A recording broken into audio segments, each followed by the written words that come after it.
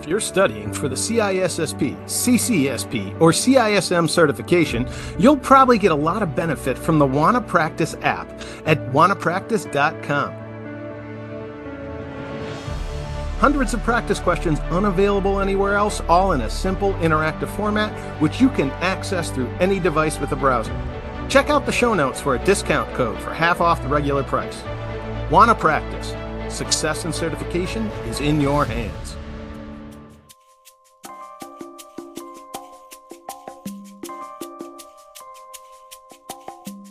Hello, and welcome to another episode of The Sensuous Sounds of InfoSec, where we discuss all things information, all things security, and all things information security. I'm Ben Malisow. And I'm Matt Snotty. And I'm Rafael Fiedler.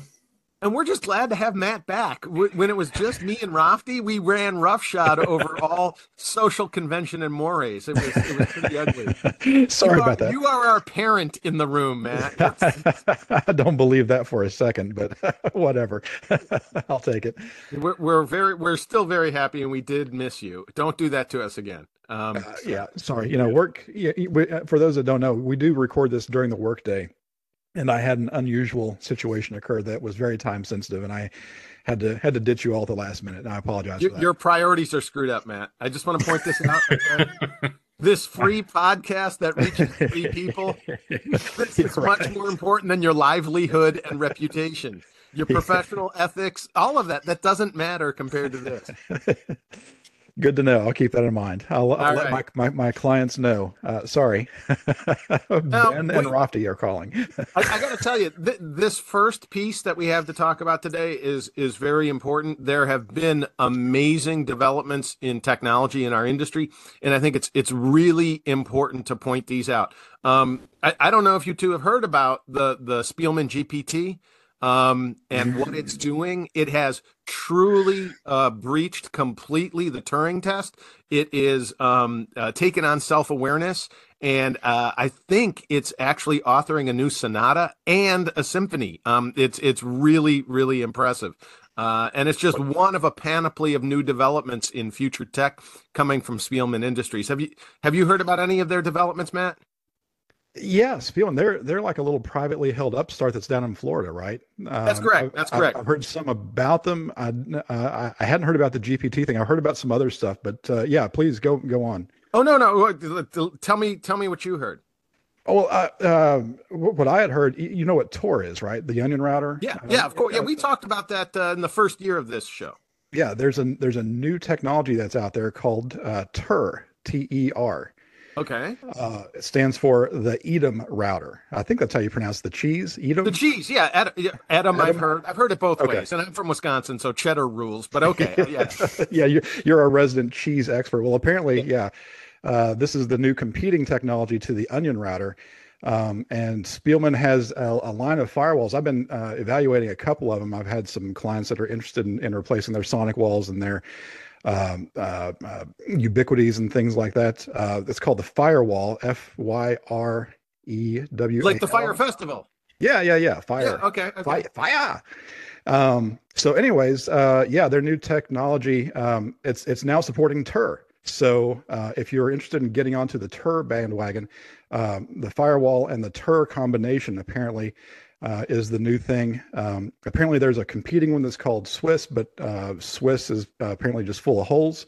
The TER is fully wax glazed and red and plugs all those holes up. I think we need more dairy-based security controls and technology in our industry. It's absolutely essential that we add much more dairy representation. It's an underrepresented segment, and I think that Spielman Industries are doing great things in making strides along these lines too. Yeah, Rocky, have you heard of any of this? No. Okay. I was interested. Like, what are they doing? What is TER? It is our ode to our number one listener and sponsor, Walter Spielman, who once again gave us another 5 gallons of gas through our donation link at buymeacoffee.com/securitized with a Y. Thank you, Walter. You are wonderful, and we're going to continue mocking you and dairy-based routing. Thanks, Walter. Thanks, Walter. And with that level of seriousness, we're going to start a new feature on our program, Great Moments in Crime, where great means ludicrous, hysterical, and absolutely off the hook. Now, it's very important to say this right off the bat. We may laugh. You may hear smiles on our faces as we're speaking, but we do not take sympathy with criminals. And the only reason we're finding levity in these moments is not because of the horror and the terror of the crimes themselves, but because of their awkwardness in either approach or execution, and with the arm's length of distance in both history and proximity, we are allowed to do that. It's more gallows humor than anything else. So I just want to get that out in front. We're not celebrating the criminals. We're celebrating stupidity. How's that? Is that fair? I think that's fair. I think it's fair to be able to stand at a distance and look at some of these and just laugh at how stupid they are. But yeah, actually being in the moment, yeah, it's terrifying. Agreed. And again, we never take the side of the criminals. That is not what we're about. We are on the side of right and truth and justice, right? That's what we're about. All right. So we're gonna have to do a bit of a history lesson first, especially for Rafti. Rafti, have you ever received a delivered pizza that was substandard in any way, where the temperature was not piping hot, where it was, it had been shuffled a bit in transit, where, a couple of slices were pushed up the side of the cardboard box?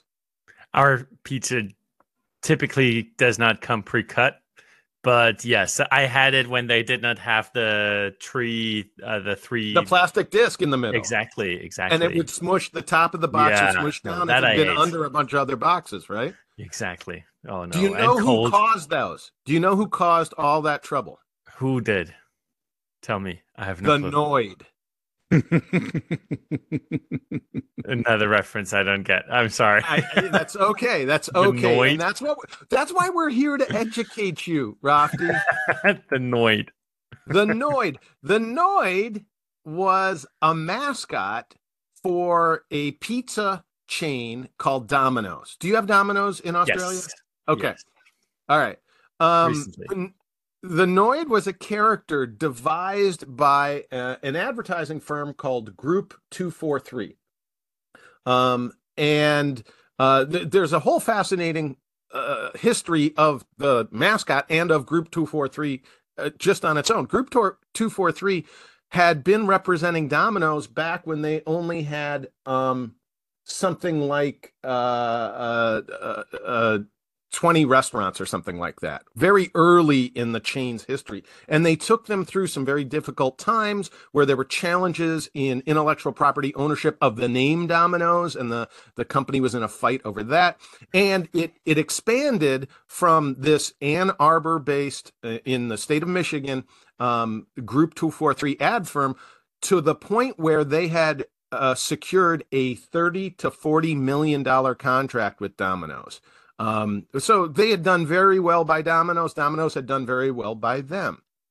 When it came time to come up with a mascot, Group 243 decided on the Noid, a character that would represent all of the bad things that could happen to pizza on its way to be delivered to you, and proof that only Domino's could defeat the Noid, or as they put it, avoid the Noid. Avoid the Noid. Yeah, I remember these back when they were. It was claymation. It was back the same time that the California Raisins had claymation. Oh, Matt, I love you. Did you know that the same guy who did the California Raisins did the Noid? Really? No, I'm not. Really? I didn't know that. That's why it was probably such high quality. Will Vinton was the name of the owner of that studio, and he was extremely prominent. Claymation had experienced an upsurge in popularity at that time, largely due to his Raisins campaign. Yeah. And for context, you have to remember this is before computer graphics were a thing. The limited computer graphics were vector-based, ray-based, high polygon count. So Claymation had its moment in like the late 80s, early 90s. If you wanted to do something animated and have it look 3D, this was it. And the Noid was like a little thief looking kind of thing with long ears. So I'm gonna use two quotes from two different sources about this, because they are gonna explain it much better than I ever could. And Rafti, you'll be able to find plenty of photographic evidence about it. The first quote, the first quote, and I'm just going to go right here. Even compared to the worst corporate mascots, the Noid was a unique grotesquerie. A gibbering, pot-bellied, buck-toothed pervert squeezed into a skin-tight rabbit costume, the Noid was a Hamburglar-like character wholly devoted to delaying pizza deliveries. I love that. That is an exquisite description. And then there's one more that I like. A troll-like creature, the Noid was outfitted in a skin-tight red onesie with rabbit-like ears and buck teeth. And that's a great description, right? That Yep. conveys it. Yep. Now, Matt, do you remember having any affinity for the Noid? I mean, they mentioned Hamburglar in here. I kind of liked Hamburglar when I was a kid. I liked the whole McDonald's panoply of characters. I liked Grimace. I liked, Mayor McCheese. I kind of the Fry Guys. Yeah. The Fry Guys. Honestly, Ronald was like the most uncanny valley of any of the characters. The rest of the McDonald's characters I liked. But what do you think of the Noid, or what did you think of the Noid? Where we lived, we couldn't get delivery pizza because, again, we lived on the side of a mountain in eastern Kentucky. And so if we wanted pizza, we had to either go get it ourselves or make it at home. So we never got Domino's delivered, but I do remember seeing the ads. And it was cute. That was a weird time for advertising. There were lots of mascots. I remember Long John Silver's even had a little Pac-Man looking thing called the Freebie. And there was, like you said, all the McDonald's ones. So it was a weird time. If I remember right, the Noid even had a video game or two. Video games. Okay. and the sources that I've been reading, first of all, they all talk about its puzzling attraction, how the Noid kind of took off in the public estimation. I don't remember it that way. I remember the Noid being ubiquitous and what we would now call today a forced meme, where they tried to make the Noid a thing, but people were all like, this is really stupid. This is lame. He's ugly. We don't get it. His superpower or his super villainous power is so dumb that it just seemed like they were expending massive amounts of money to push this on people. And the things, the sources I said say its popularity was even reflected in the two video games. I don't see it that way. I see they commissioned two video games to push their character. That's the way I see it, Yeah. Because the soft drink 7-Up even had a mascot called the Spot that was a little red dot from the 7-Up. And he had a video game too. And he had a video game. So you got to remember, this is Nintendo, maybe early Sega Genesis. Lots of licensing going on. Anyone that had any kind of a platformer, basic 16-bit, 8-bit video game. Yeah, you could license the character, put it in there, and you got instant. It's a twofer. It's a video game that you make money on, plus it's also advertising. Exactly. And again, forced meme. They were going full bore on all avenues of media to try to push this thing and solidify it in our mentality so that it would be a sticky enough reference that we'd always be thinking of Domino's. And again, the whole idea was Domino's, which always stood by their deliver under 30 minutes or less, was saying, what's that? Until they didn't. Until people were getting killed. They were trying to say that they were the only ones that could make sure they could bring you your pizza without an incident, right? So as much as I didn't like the Noid, as much as you didn't like the Noid, as much as most of the pizza buying public may have not liked the Noid, none of us were as upset about the Noid as Kenneth Lamar Noid. I've got an unfortunate last name, but that's a really unfortunate last name. This is a gentleman in Georgia. He would eventually go on to become Florida man because he moved there towards the end of his life. Kenneth Lamar was convinced that the head of Domino's, the head of the company, was purposefully mocking Kenneth Lamar with this representation of him in the form of the claymation character. So Kenneth Lamar took it upon himself to seek restitution from the head of the company. Okay. Now, if you honestly, like if I came up for Wannabe, if I made a character called the Maddie and I made him look like you and I made him sound like you, I gave him that little hillbilly twang, how would you go about seeking restitution from me, Matt? What would your approach be? Oh, probably the first thing would be just to send you a strongly worded email and say, "Hey, Ben, what the fuck?" I like that. Knock it off. Yeah. I like Rafty. How would you approach it if I made a Rafty character that was a big old cuddly Australian who came in the pouch of a kangaroo? What would you do if you wanted to get me to stop?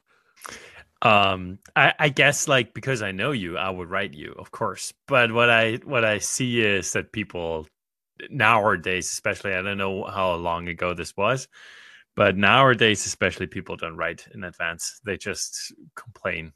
So I guess that the typical. Oh, you'd go online and post like a bad review or something? Absolutely. And then next thing would be a lawsuit, probably. A lawyer. You'd go to a lawyer, right? Yeah. Yeah. Kenneth Lamar decided just to not worry about all that stuff. Kenneth Lamar Noyd, on January 30th of 1989, walked into one of his local Domino's stores in Chamblee, Georgia, outside of Atlanta, carrying a .357 Magnum. Yikes. Next logical step, firearms. Of course, because did I fail to mention that Kenneth Lamar was a paranoid schizophrenic? I may have left that out of the narrative thus far. But of course, like, how could Domino's know that? I mean, that there's somebody out there with that name who has a history of mental illness. Oh, so far, I am not putting any of the liability on Domino's. And I don't think for the rest of this story, I will do so. I think Domino's handled this as best they could under the circumstances. Kenneth Lamar took 2 employees hostage and demanded to speak to corporate. And the then owner of Domino's and one of the founders of Domino's, Tom Monahan. So, I gotta say, again, I think Domino's handled this as best they could. The police were called. SWAT teams arrived on the scene, as they do. Yeah, hostage situation, guns. Yeah, Georgia.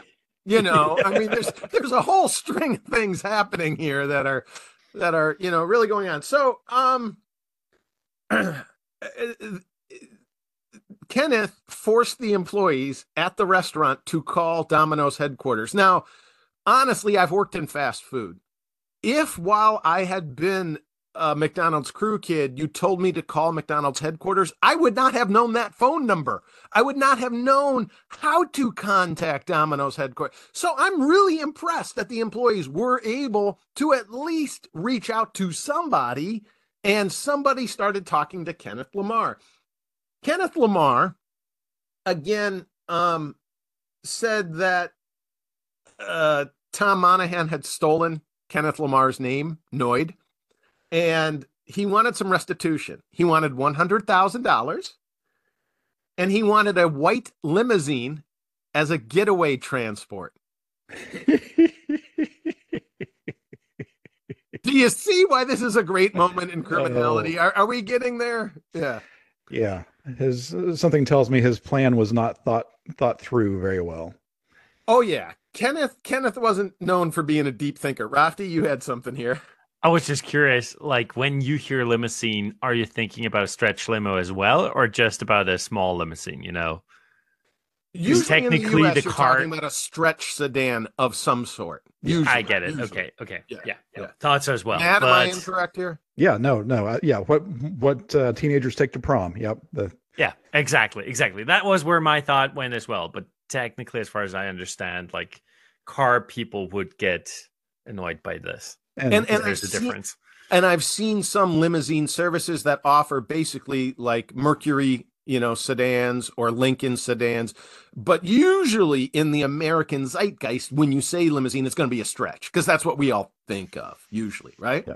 Yeah. Also, All right. not known for being performance cars that are great for getting away from They don't corner police real interceptors. well. You No, got to plan ahead to turn one. they don't do And if it's anything a very well. white limo and you're fleeing, it's real easy to see even at night. Yep. Would That'll he get you. Not my preferred option. That's Right. not where I would go with this. exact? But additional question: like, did he want a driver as well? Because Yeah, good otherwise, like, question. what difference does it make? I mean, not that he's a very rational person. I get that, but like, I wouldn't want to drive the stretch None of the limo. sources that I've read have clarified whether he wanted a limo driver or he wanted to drive the limo. I don't know. I don't know what his grand strategy was, or indeed if he even had one. Okay. Because the next step gets even better. In all fairness and respect to the Atlanta Police Department and SWAT team, they didn't just shoot the motherfucker. Which is a far cry from today's police response, I think, honestly, to be completely frank here. Instead, they began negotiating with Kenneth. And it got to the point where a police negotiator actually got Kenneth to agree to release one of the hostages if the police would bring him a copy of Robert Anton Wilson's 1985 novel, The Widow's Son. Now, Rafti, I'm going to give you a little bit of a history lesson to add on to the rest of this history for you. Robert Anton Wilson was the author of a series of books that initially were a trilogy called the Illuminati Trilogy. Have you heard of this? Yeah, I guess so. Okay, you've heard what the Illuminati. Yes, I do. Right, it's the fevered brainchild of conspiracy theorists everywhere that the Illuminati are some subterfuge-driven, conspiracy-minded shadow organization that run the world, and every deep state entity is all connected, and their strings are being pulled by the Illuminati, right? Yeah, they're responsible for the pyramid with the all-seeing eye on the dollar bill. The Eye aren't of they? Horus, yes, Yeah, exactly, see? and a bunch of other, Mason Freemasons. related, and yeah, exactly. So Robert Anton Wilson wrote this trilogy very much with tongue in cheek back in the 80s, and it blew up in popularity. There were a lot of people who did not recognize the joke and did read it just because they liked the conspiracy-minded stuff, but there were a lot of people who also realized that it was a send-up of the genre and found it intriguing. And I never read them, but I had some friends in high school who read them, and they enjoyed them very much. Well, evidently, it really touched Kenneth Lamar. And I don't know if he was unable to secure a copy of the second book in the trilogy himself, and he needed to take hostages, or if he just wanted it as a reference while he was in the dominoes during the hostage situation. I don't really know his motivation for requesting that particular work. So he figured, I've got a hostage situation. I've probably got some downtime between negotiations. Yeah, I'll read a book. I'll catch up. I'll catch up on my reading, I guess I would know some sane people who I don't believe would actually be in a hostage situation like that. But in stressful situations, when they have breaks, they bring out a book and start reading. Where I would be like, I would listen to music. I don't know, go for a walk. But they sit down, and wind down with a book in stressful situations. I used to be that way before electronics took over literature and before reading stopped being fun for me. I used to have books. I used to carry a book with me all the time, and I even got in trouble for it. Yeah, me too. I'm carrying around a book, but if I'm in a stressful situation, I like walking and thinking. Not sitting and reading. That's not. Well, I don't think thinking was Kenneth's strong suit, and he didn't have a very large area to walk in. Because he's in the dominoes. It's not a very large floor plan. Okay, now here's where it gets better. The police acceded to his demand and brought him a copy of the book. Well, good for the police. I respect the hell out of that. Yeah, go ahead. I mean, they're trying to de-escalate the situation, and that's a very cheap and easy way to do so, or to work towards it.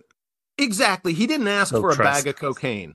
Yeah. Exactly. He didn't ask for the blood of, an 18th century poet. He didn't ask for something that was going to put his hostages at risk. He didn't ask for something that was too hard to acquire. So I guess someone went to the bookstore, they sent a cop into a bookstore and buy a copy of a book, I guess. Yeah. They brought it to him. He did not hand over a hostage. Now, again, I've never been involved in a police negotiation. I've never gone through a hostage situation. But I think when your hostage taker doesn't follow through with one of their commitments, now you're more tempted to shoot them because they have demonstrated that they're not acting rationally or in good faith. And there's really nothing that's going to bring this to a satisfying conclusion and a safe conclusion all the way around. So if they would have sniped him at this point, I would have totally understood. That would have been reasonable. It wouldn't have been desirable, but I would have understood the police's motivation. They didn't. They stayed patient. Kenneth Lamar held those hostages for over 5 hours. Towards the end of that time period, Kenneth Lamar got hungry. So he forced his hostages to make him a pizza. As one would do. You've got all the ingredients. You got the oven. When in Rome, right? And the funny thing is, because every bank robber movie that ends up being a hostage situation, one of the first things they do is order pizzas, for them and all the hostages, right? And one of the things they have to worry about is, did the cops drug the pizzas? And, they got to check and all that. And is the guy delivering the pizza carrying a gun and blah, blah, blah, right? But he's in the pizza shop. So Kenneth Lamar, in a stroke of unintended brilliance, took care of that problem whatsoever. He didn't have a shortage of food or drink. He was okay. He was set for that. After that last stroke of unintended brilliance, all plausible, acceptable activity on the part of Kenneth Lamar went out the window when he sat down to eat his pizza, put his gun in his lap, and used both hands to serve himself slices of pizza. Now, a pizza is a particularly perfect foodstuff to eat with one hand.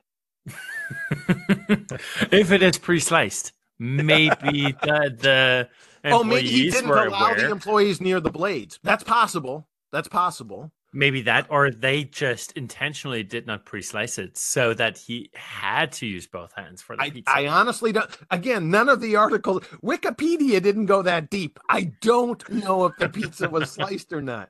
What I do know is that by putting the gun in his lap and not having it close to hand, he gave an opportunity to his two hostages to flee, which they took, and good for them. Now, at this point, once again, now that the hostages are clear, I wouldn't have liked it, but I would have understood if the cops opened fire with a hail of bullets. Totally get that. If they didn't. Lamar stood up, fired 2 shots into the ceiling because he was pissed off he'd lost his hostages and therefore all his leverage. I mean, he had pizza, but that's about it. A free pizza and a free book. I mean, he could have sat and ate and read for a while, but he got miffed and he pulled the trigger. Once you pull the trigger, again, as a citizen, I could totally see the cops completely unloading it. They did not. I think as Americans, we know that once a round is fired, the dynamic changes entirely. If you have a weapon, a firearm, and you don't shoot, don't even come close to pulling the trigger, then you're at one level. But once you shoot, whether it's into the ceiling or elsewhere, everything changes. As well it should. I think from a security perspective, I think that is a very good watershed to use as a hallmark of action taking, as a, how you're going to respond.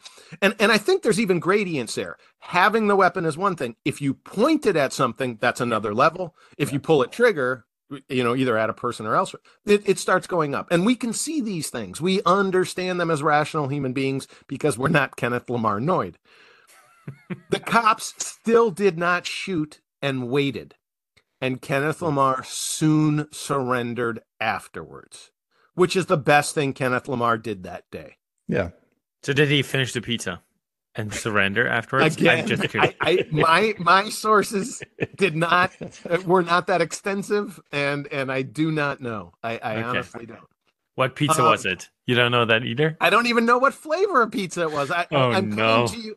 I'm coming to you bereft of facts, Rafti. I'm so sorry. I'm doing a disservice to our listening audience as well.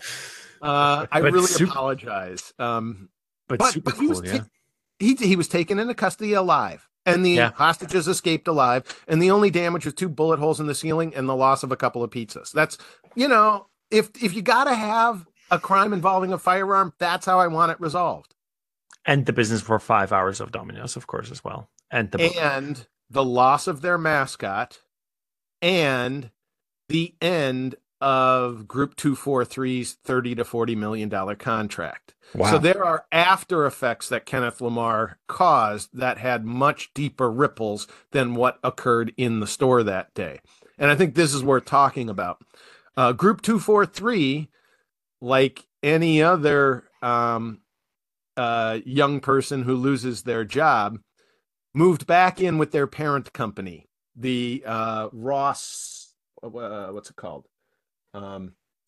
Ross Roy, which was a much older advertising entity that had started in the 1920s. They had created a strategic partnership when 243 got this huge new contract with Domino's.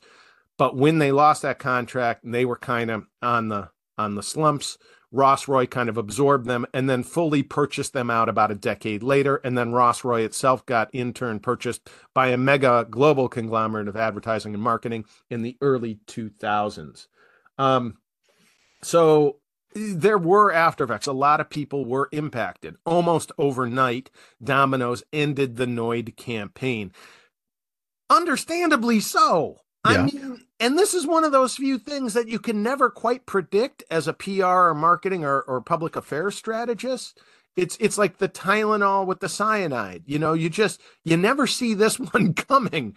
I guess maybe now that it has happened once, it's the sort of thing we should all plan for when we're creating branding and so forth. We were talking about Ronald McDonald before. Did that happen? Like somebody in a clown costume going? Oh, more than McDonald's? once. More than once. And they still have it around. I know Ronald. They still have it around because I think Ronald's a little different. Ronald was not a wholly manufactured mascot that came out of the blue overnight, and then within 2 years of creation, was involved in a hostage taking situation. Ronald, I think, developed organically over many decades. So I think his traction is much greater now than anybody. It's sort of like wearing a Ronald Reagan mask to do a robbery. People don't blame Reagan at that point. The connectivity is lost, at least that's my guess in terms of psychological impact. The Noid had been forever tainted, though. Because most people, even if they dress up as Ronald McDonald to engage in a robbery, aren't named Ronald McDonald. And even if Lamar they were, was named Noid, so that's a whole separate thing.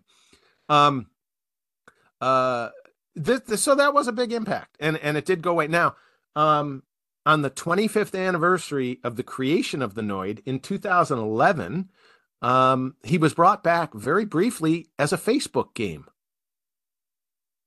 And then gone again. It was a blip in history.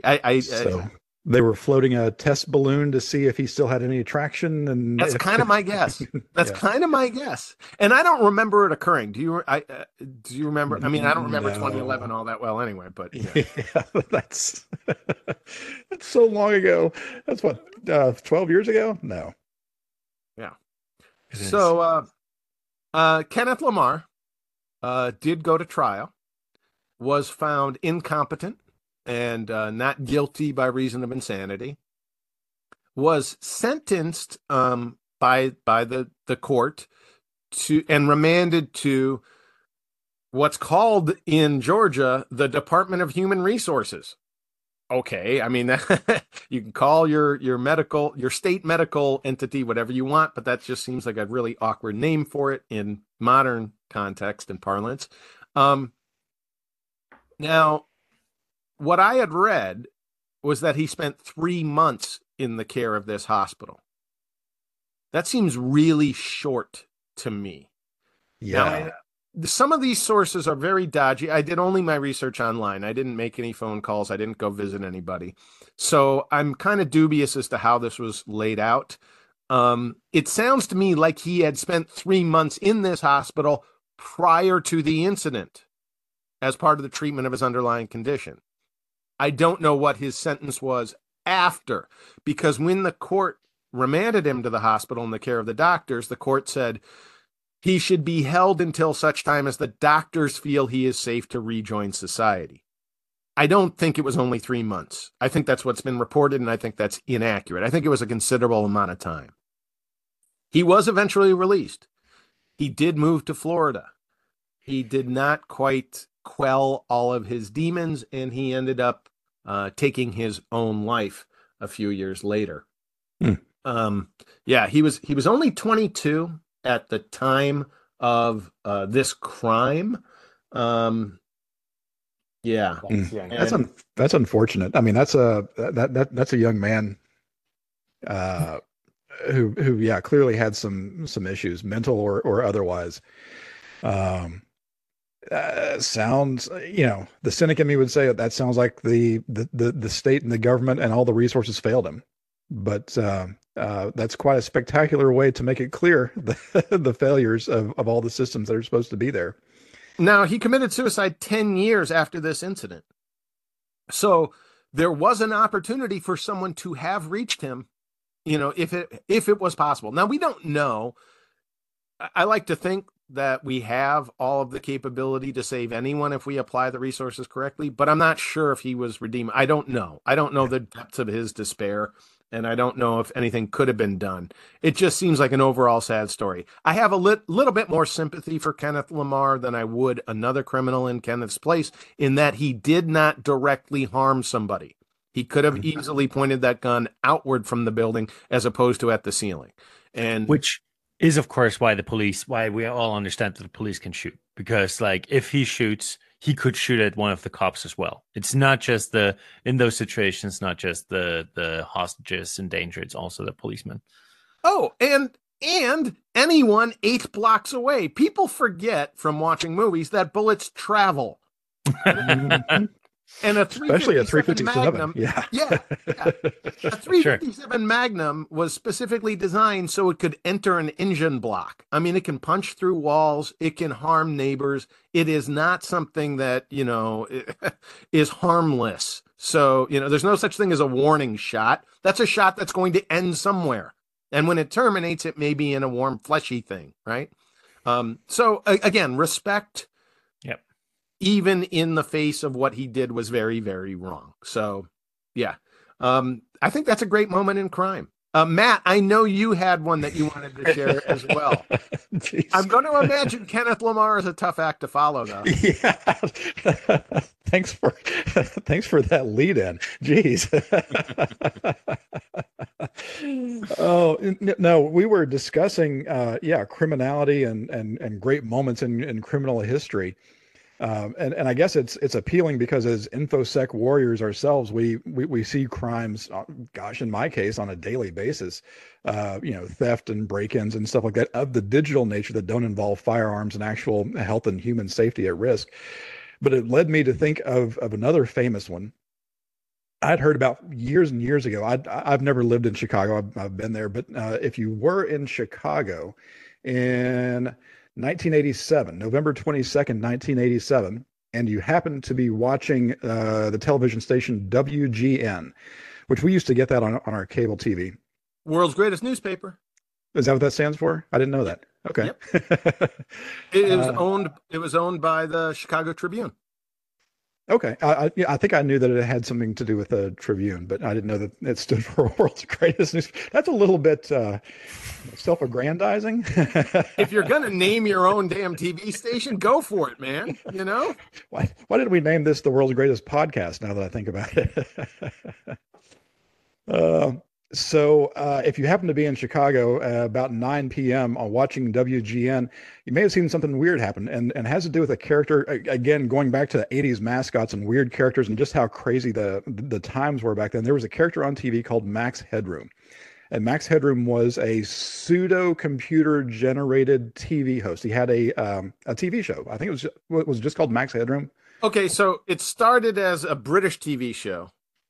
Okay. And then it was co-opted to be an American TV show, starring Matt Frewy, or what, I forget how you pronounce it. Yeah, that sounds right. Yeah, and so Frewer, I think. Matt Frewer. Yeah. And he wore a lot of prosthetics. He was both a character in the show as a human being, and then he also portrayed the digitized Max Headroom. Yep. Yeah. So he wore the, like you said, the prosthetics, but then they also did a lot with his image and such to make it. Yeah. They, when Max Headroom was on the screen in character, it was all glitchy. If you think of the 80s, Max Headroom is like perfect 80s, cliche, glitchy, stuttering when he talked and stuff like that because of glitching videos and stuff like that. Anyway, so Max Headroom was a legitimate real TV show. Someone, however, and you could buy, I think I had an actual Max Headroom skateboard when I was a kid. You could buy, masks, like Halloween masks for Max Headroom. Unlike the Noid, Max Headroom blew up. Yeah. And I think it was everywhere. I think the TV show was only like 2 seasons, but Max Headroom, the character, became ubiquitous. He tickled the fancy of the American public for some reason. I don't know why. And I have, when I just did a web search for Max Headroom, I saw that face in the past before. I had no clue what it was called, but me not have ever heard about Max Headroom before, have seen that picture. I recognize. He's still used in memes today. Yes, exactly. That blonde hair and the lines in the background. Now that you say he's from the 80s, I'm like, yeah, I can see that. But there was even a porn parody called Maxine Headroom. Oh gosh. Okay. Not sure if I should do a web search on that. But... You don't need to. Yeah, I've never heard of that, and I don't have any desire to look that up. Well, anyways, so Max Headroom being in the zeitgeist of the 80s and being a big deal. Like I said, I had a skateboard, and he was on like Coke ads, Coke or Pepsi. He became a spokesperson for Coke. Yeah. Okay. Yeah, I knew it was for. I think he had a Super Bowl ad. Probably, yeah, that sounds about right. I mean, there's a whole lore around Max Headroom. So 1987 in Chicago, people are watching WGN at 9 o'clock, and all of a sudden the video feed cuts out, and Max Headroom pops up on it. But it's not the real Max Headroom. It's a guy in a Max Headroom Halloween mask with corrugated metal behind him that is spinning on an axis as if to create the lines behind it. And the Max Headroom starts talking, and oh gosh, I don't even know what all the references were, but it was all kinds of weird stuff where he made references to Coke, he made references to Clutch Cargo, WGN sportscaster Chuck Swirsky. That sounds like a Chicago name if I've ever heard of one. And this was in the middle of a live feed, a live broadcast. On live TV. Interrupted programming. Yes. So yeah, programming was interrupted. It was basically, so this broadcast was a pirate broadcast that hijacked the actual legitimate news station that was broadcasting. Now it's important, Rothie, for you to understand that is the premise of the TV show. Max Headroom's civilian counterpart is a television reporter who's kind of a crusader for justice and speaks truth to power. Max Headroom is his computerized alter ego who has ultimate hacking capability and often reaches out to the public from the first episode, from the pilot episode, to tell them the truth and to bring down evildoers. That was the whole point of Max Headroom as his character on the show. So someone actually being able to interrupt the broadcast and actually do that. Yeah. And he went on a rant. How long was this rant? Let me pull the thing back up. It was several minutes long. Holy shit. No, hang on a second. No, it was not. The interruption went on for almost 17 seconds before engineers at WGN were able to regain control of their broadcast tower. And that's kind of what I expect, because network television at that time was so tightly controlled, and the feds had such regulation on it, that it was really hard to get it. Like, even if someone on air cursed, there was that delay button. Yeah. There was a delay of the broadcast that you could censor it before it reached the public. So yeah. So and apparently I think it happened twice in the same period of time for a total interruption of about 90 seconds. So and the second time he came on actually showed bare buttocks being spanked by a woman with a fly swatter, while yelling, "They're coming to get me," with the woman responding, "Bend over, bitch." Now, so if this sounds unusual to you, this is exceedingly unusual, and you can look this up. People recorded this at the time, because this is a one-time occurrence, only ever happened once. But you can find it on YouTube, and there's various video outlets. The quality is really bad. The audio is very garbled. The fact that they were able to pick out these words that he was saying is the first time I heard it, I couldn't pick out anything. It just sounded like static or mumbling. But anyway, so this is something that happened in Chicago in 1987. And the reason I bring it up is because of two things. Number one, it's kind of technical. Number two, it's kind of security. And number three, the guy was never caught that did this. So the technical aspect of it is I don't know how it's extraordinary, because I can only perceive of two ways this could have happened. One, he tapped their actual technology at some point. Physically, he touched something, whether it was the tower, whether it was a tape deck, something. Yeah. Because remoting in at that time is just so unlikely and weird. And then the only other way that I could perceive it is he had his own broadcast tower stepping on their transmission. Yeah. And that would take so much power. WGN is a huge, and was a huge, TV entity in the Chicago metropolitan area. So even being able to overcome their signal, this person is like a nation state, is what I'm saying. Right. Yeah, and that's what he did. He didn't actually override their signal because you'd have to have a similar sized tower, but he was able to override the feeder signal that went up to the big tower. And he did do it remotely. So they had multiple buildings, and so as a broadcast is going on, it's coming from one building and going through radio transmissions to the actual antenna that was then broadcasting it, further amplifying it and broadcasting it to the entire area. It's that lesser signal that he was able to override. So if you think about even that, though, that still takes a considerable amount of power, a considerable amount of technical know-how. I mean, you got to know the frequencies that they're broadcasting on, time. Wouldn't he have to be line of sight too? I mean, I guess. Yeah, exactly. Yeah. So you think that this would narrow down your potential list of people that could do something like this, and yet he was never caught. And they're a news station. I mean, if someone should be able to figure this shit out, it should be them, right? Yeah. So it was right up to the point where you said the bend over bitch thing. I was almost suspecting that it was a marketing thing for Max Headroom, because again, it is a very Max Headroom in character sort of activity. It almost seems like they're doing a guerrilla marketing thing. Yeah.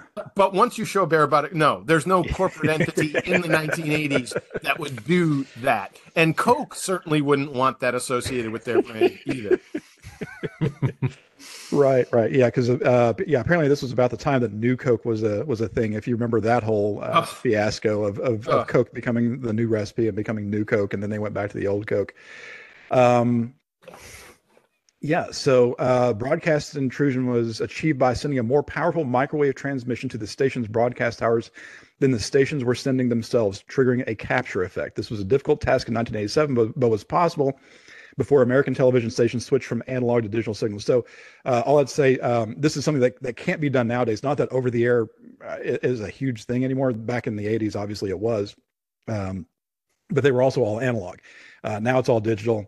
Doing something like this, I don't know if you've ever listened to like police scanner radios. They used to be all analog. Now you can't even listen to them anymore because they're all completely digital. They're all encrypted and stuff like that. But it used to be a thing to sit around with a police radio and listen to what all the crimes were going on in your neighborhood or in your city or something like that, because it was all analog. This was all analog, and that's part of why it was able to be pulled off. But still, being able He's to still using a tight band microwave signal, though. I mean, he still has to be within a certain distance, and it has to be line of sight. I mean, again, there's a limited geographic area that you could draw from to be able to find who sent it, right? Right. Yeah, and in fact, experts said the stunt required extensive technical expertise and a significant amount of transmitting power. So this isn't your kitchen microwave oven type power. This is kilohertz, megahertz, gigahertz, and the pirate broadcast likely originated from somewhere in the line of sight of both stations' broadcast towers, which were atop two tall buildings in downtown Chicago. So yeah, lots of power, line of sight. You would think this should be an open and shut case. How many people can pull off something like this and have the foresight to know that if you pulled it off, you don't just want to show yourself, or show your dog or show, something going on, in your car or something like that. No, they planned this, had the background, had the Max Headroom mask, had a script that they did everything. But that could have been pre-recorded. Than Kenneth Lamar. Yeah, that's true. But of course, that was probably pre-recorded and then only transmitted live. Yeah. I assume so. Yeah, I assume it was pre-recorded, but still, someone had to sit down somewhere with a camera and record it. And think about that. Yeah. So all that to say, no one ever claimed responsibility for this stunt. Speculation about the identities of "quote unquote" Max and his co-conspirators, because remember there were other people in the, at least one woman and one other person was also in it. Centered on theories that the prank was either an inside job by a disgruntled employee or former employee of WGN, or carried out by members of Chicago's underground hacker community. However, despite official law enforcement investigation, the immediate aftermath of the incident, many unofficial investigations, inquiries, and online speculation, the identities and motives of the hijackers remains a mystery. So, I just wanted to bring it up because it's fascinating, and it's minor. Like I said, it's just a few seconds worth of hijacking a signal of a giant broadcast corporation, but they had the means, the motive. What is it you have to have to pull off a crime? Means, motive, and opportunity. Is that what the three things are? Exactly. And they did. And they didn't hurt anyone. This is even no gun was, used. Nobody was held hostage for any amount of time. This is a great crime. In terms, if you're going to do a crime, this is a good crime. Super cool. Yeah, I mean, some bare buttocks and a fly swatter, but aside from that, no. Just as a technical exercise, it's fascinating, and you got to respect somebody who puts that much effort into trolling, which is what this actually sounds like. Right. This is the 1987 version of defacing a website, because this is one of those things that you can only do it once. And so if you're going to take your shot, you better not miss, because and have some good footage. With some great idea in there, Yes, make it count, right? And there's a couple of things. I'm gonna walk back my statement earlier. If they were at the top of the building, like the Tribune building, then line of sight to that tower is probably within 1 million people. So yes, you cannot narrow down who's going to be doing it. And the interruption didn't last long enough to triangulate anything, especially if they were in a van using that transmitter on the street somewhere. And as soon as they got jammed, they packed it up and drove away. Yeah. So, but yeah, I mean, again, a microwave transmitter, I don't know how much power it takes. I'm familiar with jet fighters. They use microwave radar. Coming out of the front of the nose of the airplane. That's how they track other airplanes, hostile airplanes, friendly airplanes, and stuff like that. I'm not even sure that would have enough power to override a signal. How do you do that? And you say, doing it out of a van. How do you have a van with enough car batteries in it? The only airborne platform that I know that can do that is the RC-135, which is an entire converted, I want to say 737. Mm-hmm. So, I mean, the thing is just packed with electronics. One of them accidentally turned off Hawaii one day. And and they could from the air take over all the radio and video transmissions in a local area, but that's military grade tech, and that's very specific, and it's a huge freaking plane with a staff of people and all the good gear. Yeah, somebody making this in their basement, and that's just impressive as hell from an engineering standpoint. Yeah. So yeah, I thought it checked the boxes for technical, for security related stuff, because again, if you're the guy working at the station that night and you see this happen, what's your first thought? Like, okay, how do I fix this, or how did they do this? I think the first thought would be, hey, is this supposed to be part of the show? Because you don't really know what the content, you haven't seen the show while before it gets aired, and you don't know, maybe this is a gag that's put into the program itself, right? Right. 17 seconds is a really good response time, I gotta say. I'd say so as well. Yeah. Especially the people who are transmitting their signal, like from the station. I don't know if they watch what is coming from the tower. Even they do. They have sets of things at different increments. There's a whole series of. So yes, like I said, if someone accidentally says the wrong word, they can hit a button to bleep that word 5 seconds before it hits the air. So they're watching it unroll. Yeah, they're watching it before they're sending it, and they watch the after as well. They do. Okay. Yeah. And they keep tapes of both of those, because there was with the FCC regulation at the time, every station, every network had to have an office called Standards and Practices, which was basically the internal censors. They were the ones who would tell you whether or not your content were going to push up against social mores and the regulators. They wanted to avoid the regulators coming in and punishing them. So they kept tapes of all this to show the Standards and Practices people and to show the regulators if it ever came to that. So yeah, they had records of all this. I'm guessing these tapes didn't survive much past the year or so that they needed to be kept, because otherwise we'd have really good YouTube videos of it. Yeah. As far as I can tell, there's no high quality capture of the broadcast anywhere. Everything was from people's home VCRs and stuff like that. But I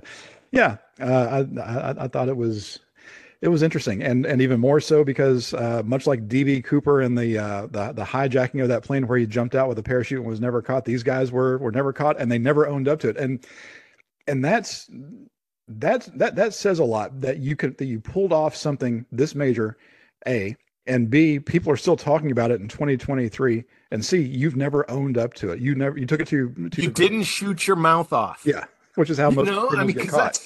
Yeah. So I expect that there's probably a very small group of people who actually know who did it. Obviously the 3 people involved with it, and probably maybe another half dozen of people, and every single one of them has kept their mouth shut ever since.